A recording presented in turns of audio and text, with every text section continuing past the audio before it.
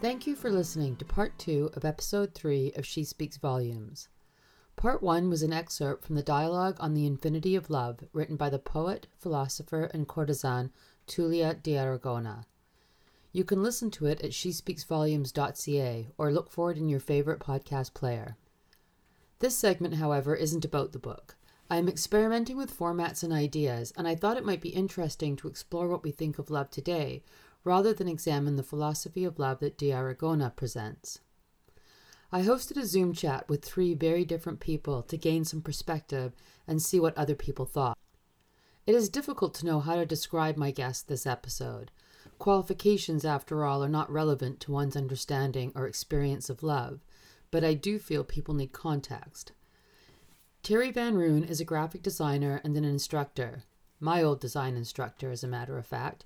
He has been married for 40 years. Fabien Duckert is in his early 20s. He is a bioengineer from Germany, currently volunteering here in BC at a dog rescue.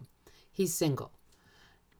And Jessica North O'Connell is an instructor, published author, and founding member of the 13th House Mystery School. She has been remarried for 22 years. First and foremost, I thought it was important to define love and to define desire. So, I'm thinking is love like on a spectrum where we start with what can I get to what can I give, right? There's a spectrum we follow that kind of starts with infatuation maybe or lust, but ends up in this more deep or meaningful relationship further down the road to almost like when you think of saints, a completely self-emptying, self-giving thing. And then when I thought of that, I thought, wow, what correlates along with that line, that spectrum, is safety and vulnerability. It's sort of like you can move further and further down that intimacy, love spectrum and vulnerability with it if there's a safety net to catch you. And I talk about that because I've been married for 40 years. Well, I try to go about it as like a definition of a word. I mean, there is a set definition for the word love itself, but just as a concept, I would describe it, well, just as Westerners kind of define curry, because on the one side, there's the spice, and on the other side, there's the dish. So in a way, I would say that on the spice level, so love is a certain kind of set of emotions that can be activated by someone else.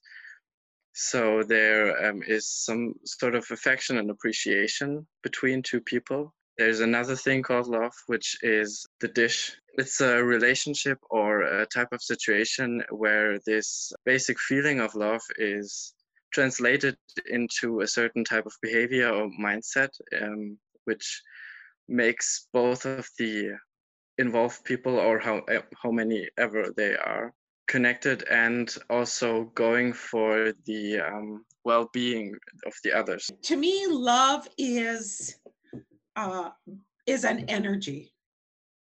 It is experienced by humans as a feeling, in this case, but love is something that is free-flowing, it just is.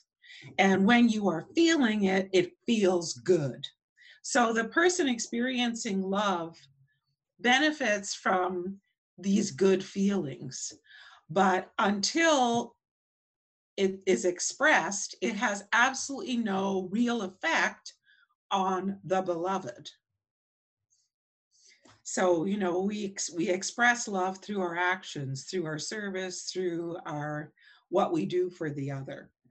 I'm trying to emphasize the aspect of understanding and working together, because I think that in today's climate, there's often the illusion of love. So there's the expectation to feel a certain set of emotions just because it's perpetuated through media and through movies and to music. Like yesterday, when I was thinking about the question, I filtered my Spotify with just the word love, and there was so many songs just coming up describing different aspects or different perceptions about it. which was pretty interesting in a way, where if you pay attention to the lyrics. I think just this whole perpetuating of the one true undying love, or whatever variation thereof, is just causing a certain sense of expectation, that you have a certain pressure to feel this subset of feelings, whatever, and feel it every time, or feel it towards other people. And I think that this in turn leads to a false sense of love. Well, I think our English language is really limited. You know, when I think of the ancient Greek or whatever, you know, you have eros and phileo and agape love, and they all mean something different. You know, so here we hear the word love, and like Fabian said, it comes with all these expectations. My expression to describe desire is that it is the wheel of the universe. It's what keeps us going in pursuit of something. You know, when we have no desire, then we're not motivated to achieve something or to pursue something. So, you know, holding that perspective, if there is a goal in mind, you know, you may want to desire having that person in your life forever, or you may desire sexuality, sexual play between you, or you may desire them to share your interests. I mean, it can manifest in a lot of different ways in a relationship. And I think a lot of times when we refer to desire, we're thinking solely in terms of sex, but I think that's a mistake. You know, I think that desire takes many, many forms in a relationship. I think without desire, this whole other thing dries up or is a little too mechanical. I think you need that back and forth, or it'd be nice to have desire the whole time, but I've not experienced that. Well, if love is down to just loyalty and commitment and safety, is that love? I don't know. I'd say so, at least one of the facets. And that's why I say it can't be it's this multifaceted ball or diamond moving along a continuum. And sometimes you're seeing some facets and sometimes you're not. I think that thing needs to spin, and you need to be looking at all these facets over time, or parts of it dry up or die and some life comes out of it. But there are certainly periods in a longer term relationship, friends, family, all that kind of stuff, where you're committed, yet those feelings of love might not be there, but maybe that commitment is love. And I think that desire is a certain minimum requirement for love itself, just because it needs a certain time to build up, I would say, or like a certain set of emotions need to build up over a certain time. And until this has happened, there needs to be some sort of connecting factor, I would say. What is it that makes that partnered relationship different than a relationship you might have with your mother, or with your best friend, or with a really close, with an intimate friend or a sibling? Like, what is the difference in those relationships outside of sex? Yeah, good question. I'll just start with my ramblings. I just think maybe in that relationship you are now transferring. So, when I think of being younger and being at home and being with my friends, I was committed to them and vulnerable with them, and all my conversations were with them. And then I meet this girl and things shifted to her. So they're moving away from my family and my friends to more of a single person. And it was only that person for a while, until we realized, we can't be everything to each other. We need other relationships as well for different things. Well, to me, there hasn't been too much difference between those two types of relationships, generally speaking.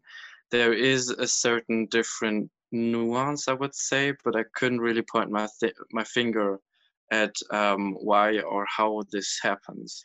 In the last few years, there has been some more openings. So it's pretty common, at least in the bubbles that I have been going around back home and also here, that there has been a trend of having a physical aspect to friendships. So this whole definition is kind of getting a little bit more blurry in itself. But when it comes to loving a person, there are some different expectations. So, or different parameters or different rules, maybe. I hate that word. There's an interaction that is more variable. It's more volatile. It's more, there are ebbs and flows. There's more opportunity to explore various aspects of yourself and various aspects of the dynamic between you and the beloved. So, while I think that it's all about feeling good, the more complex it becomes, sometimes you're not always feeling good about it, but nonetheless, it doesn't mean that you no longer love. It's just, we just don't have words to describe all of those states. It does seem true that in English we do not have the words to describe all the ways in which we can feel and express love, and that seems very dangerous to me, considering that often we are inspired or required to share how we feel about another person in words. But what about those times when words are not required, when fate has pointed her slender finger or Eros has fired his arrow? What about love at first sight? About a true love that is known the instant you lock eyes with someone across a smoky room? Well, if there's an energy connection, then maybe there is. Maybe there is something that happens between two people. So the first time I saw my wife, like 43 or 44 years ago, I would say it was love at first sight. And she would say it was love at first sight. Now it looks way different now after 40 years of marriage, and it's a whole lot of work.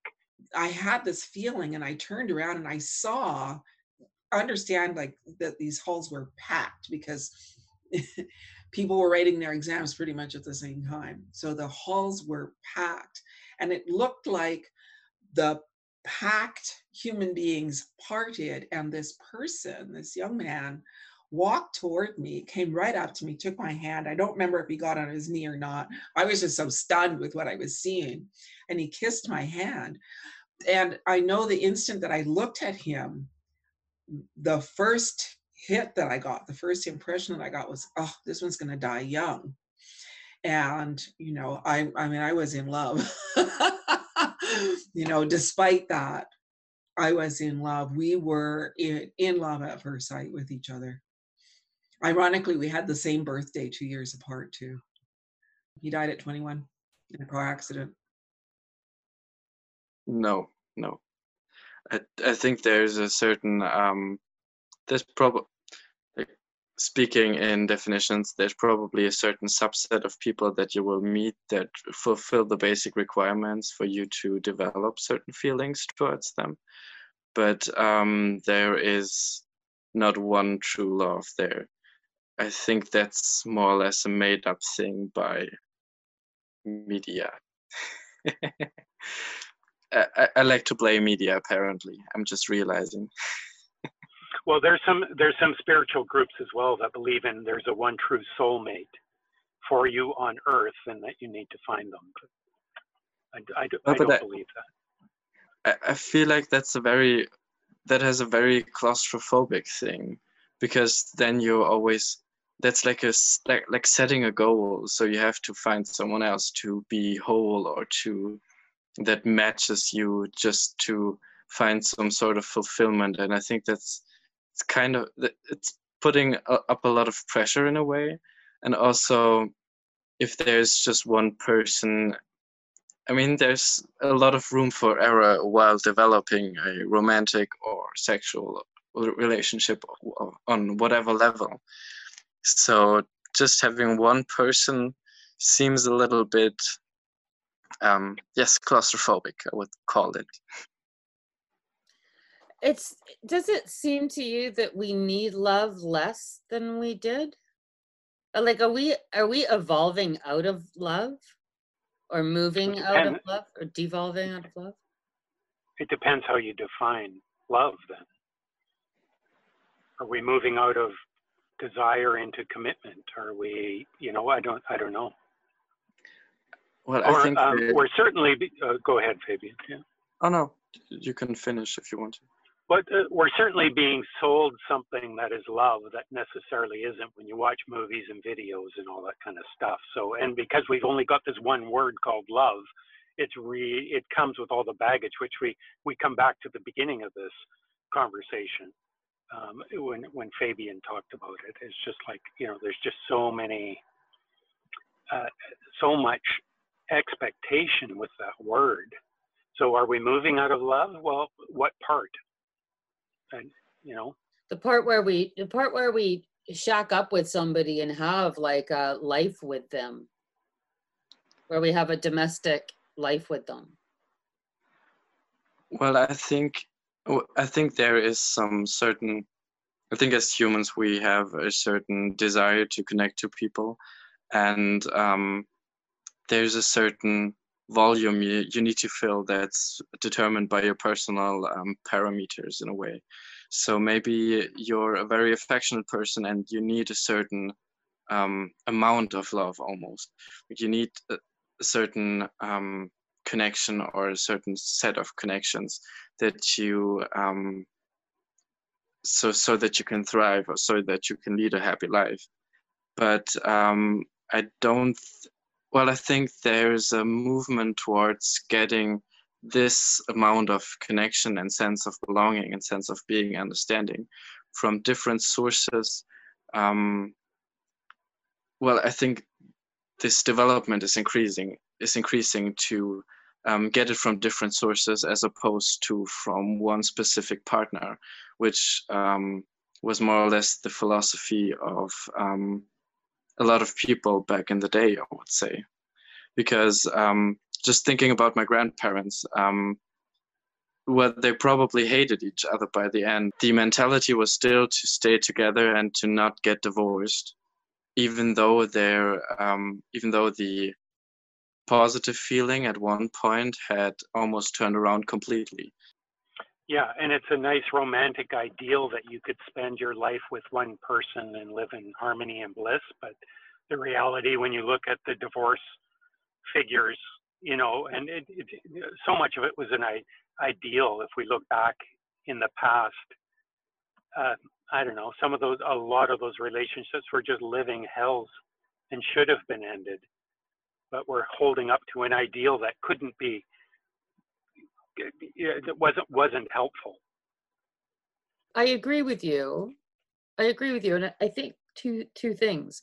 If I don't know, I have zero, I'm basing this on zero anything other than my gut instinct that says that the more important that self-actualization becomes to us as individuals, the less important relationships with others becomes to us. But it can't be completely fulfilled in yourself, I don't think. I think we are born to be connected in some way.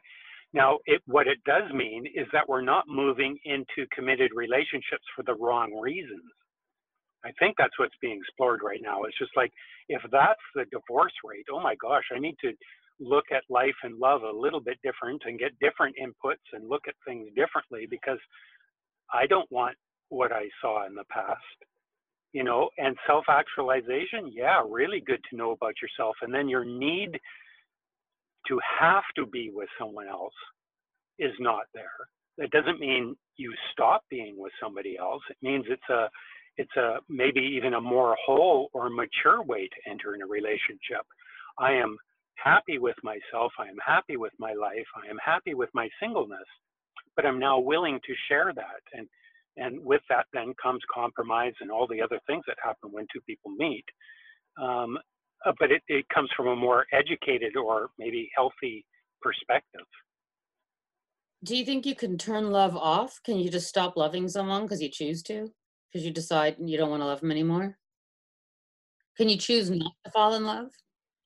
I don't think you can choose to not do it, but you can also strategically just kind of you can kind of just drown it in a way. You can just keep distance and then wait until it flakes out, just because emotions and especially strong emotions, I think, are usually just temporary. So even if you're wildly in love for one day, you will probably be able to suppress it long enough until the emotion itself is just a memory again. If in love is not really love, but infatuation, yeah. I think that, a lot of people think that infatuation is love. Attraction is not necessarily love. Attraction is interest. And you sometimes don't realize that until much later, much after the fact, when the attraction has faded and there's not really anything left. So I don't know about falling out of true love. I think that if you love somebody, you're going to love them even if you're not with them. Yep, I think so. I think when desire is involved, it would be harder. But I think with time, it would be really easy to do that. In fact, my wife and I have to work hard at cultivating love because our interests are so different. Our groups of friends are even different. We have so many differences, and we both work in different kinds of fields. It would be super easy to get busy and move into our own interests and not involve the other person and fall out of love, for sure. If someone came into my world, whether a colleague or wherever, that was incredibly attractive, incredibly emotionally intuitive, and and artsy, and I'm connecting with her on a level that's really deep, I do have to tell myself I'm in a committed relationship, and I have made some promises, and I'm and a number of ideals that I live up to. I will not pursue this as a love relationship. And in fact, even the emotional relationship is getting a little deeper than I'm comfortable with and need to just draw back a bit. So you can turn it off, or you can then go further into it. But I think the active aspect just adds to it in a way, because if you would just be insanely in love and couldn't do anything about it, then it's not even a choice anymore. But if you know that you have a choice, if you know that you can cut the other person just out of your life and deal with it over the course of time, then it adds to the choice of staying, because only then it is a choice. So I would say it only adds to the weight of the relationship if you know that you could also go, but you're choosing to stay. But I've had it with my best friend, for example, who I would say that I love her too. Like, I love her on a lot of different levels, but there is fights happening every now and then. But every time it happens, we do choose to carry on with it. So it's not a no-brainer, and it's a choice that is being made. And So is your best friend is that a monogamous friendship? A monogamous friendship? Yeah, like, could you have another friendship like that? No, I wouldn't say so. I think there's I think in the way that this friendship has developed, there is not really the possibility at this point to construct something similar. It certainly feels to me that the social rules around what relationships looks like is shifting. I think that's probably a good thing. Perhaps we'll become more accepting of each other, less caught up in the definitions, and more charged by love, however we direct it. So does that mean love is just one thing, love? Or are there types of love so different that we need to find new words for our relationships? I think when you are involved in it with unconditional love, when you're experiencing that, it becomes much more important to know where your personal parameters are. It doesn't mean that you will love any less. It just means that you will not sacrifice yourself to it. You won't be like, a doormat. We had foster kids through about a 10 or 15 year period. And I recall getting this foster kid in, and she was 3 months old. And do you hold back love because you're only going to have them maybe for a week or a month or a year? We didn't know how long they were looking for a family for her. And both my wife and I decided we would not hold back. We would give absolutely all our love to this child and not hold back, even though we knew our hearts would be broken when we had to give her up to this family, joyfully give her to this other family, but be wrecked in the process. And I still tear up thinking about that. And that was like over 15 years ago. And it's just like the pain of that separation and giving over is still with me to this day. Yet it was the right thing to do. So that made me think, well, would I have treated this child any different if I decided not to attach like that? Like, is love a verb? Like, if I held the child, would I hold it any different if it was holding back some love? Like, what is this love? And it's like, well, I would still, but maybe there is more to it. I think that there's not necessarily a way to compare different types of love for different types of people, because they're, well, excluding certain misconceptions about the word itself, I would say that there is, or as soon as there is a very deeply profound feeling of appreciation and affection, what I define as love, there is a certain, like a shade to it. So there's different different versions you feel towards different things. For example, I would love my mother, for example, differently than I love Maggie, who's one of the dogs here that I'm looking after. At base, to me, love is something that makes you feel good. It's an energy that you experience as a feeling, and that feeling is a lovely feeling. So from that perspective, when we talk about love and how we feel good around certain people or objects or animals, or there may be varying degrees of it, but it's like a beautiful summer day when you're out in the woods and you don't have to wear your clothes, and the breezes and the sun and the smells, and I mean, oh my God, it feels wonderful. And of course you're going to love it, but it's not asking you to give anything back to it other than to enjoy it.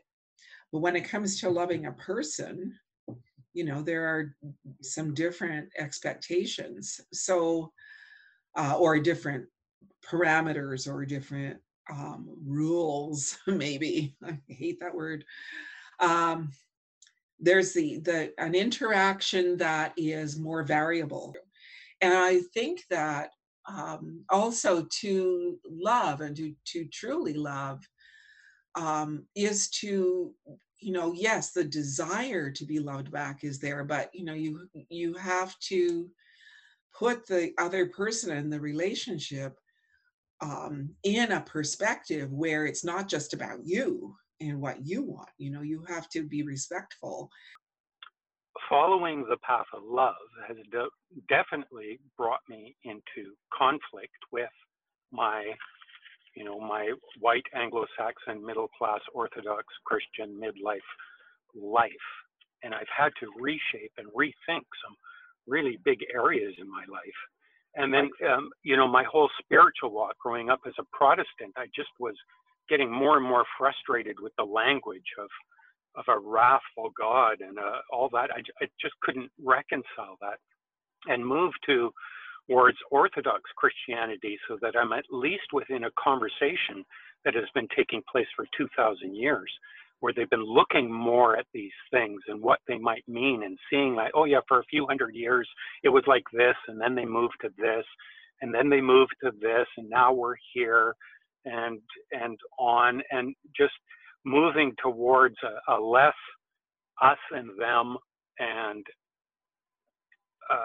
us and them mentality, and a heaven or hell mentality, to all of us walking together on this beautiful human journey, and seeing justice more as a restorative thing as opposed to a punitive thing, right? And walking that out, and I've just found great solace in moving in that direction. And then the last area would have been even my gender biases, or homosexuality, or along that. Like, I would have grown up with a completely different worldview than maybe I carry now. But my son, when he came out as being gay, it just made me have to rethink so many things as to what love is, because I started to see him in a very loving relationship.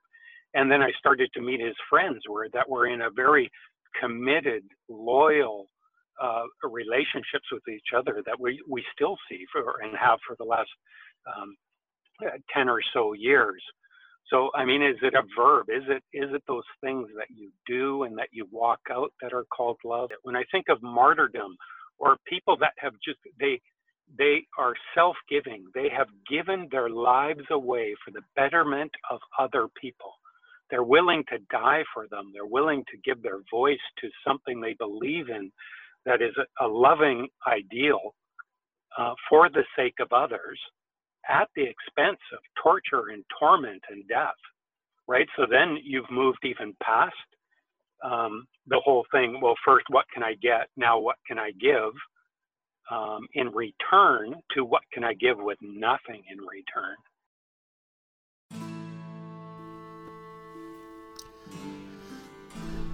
After creating this episode, I think I have refined my own idea of love a little finer. I think love might be highly personal and subjective, that you can feel love for anyone, but that doesn't mean anyone can be in a relationship.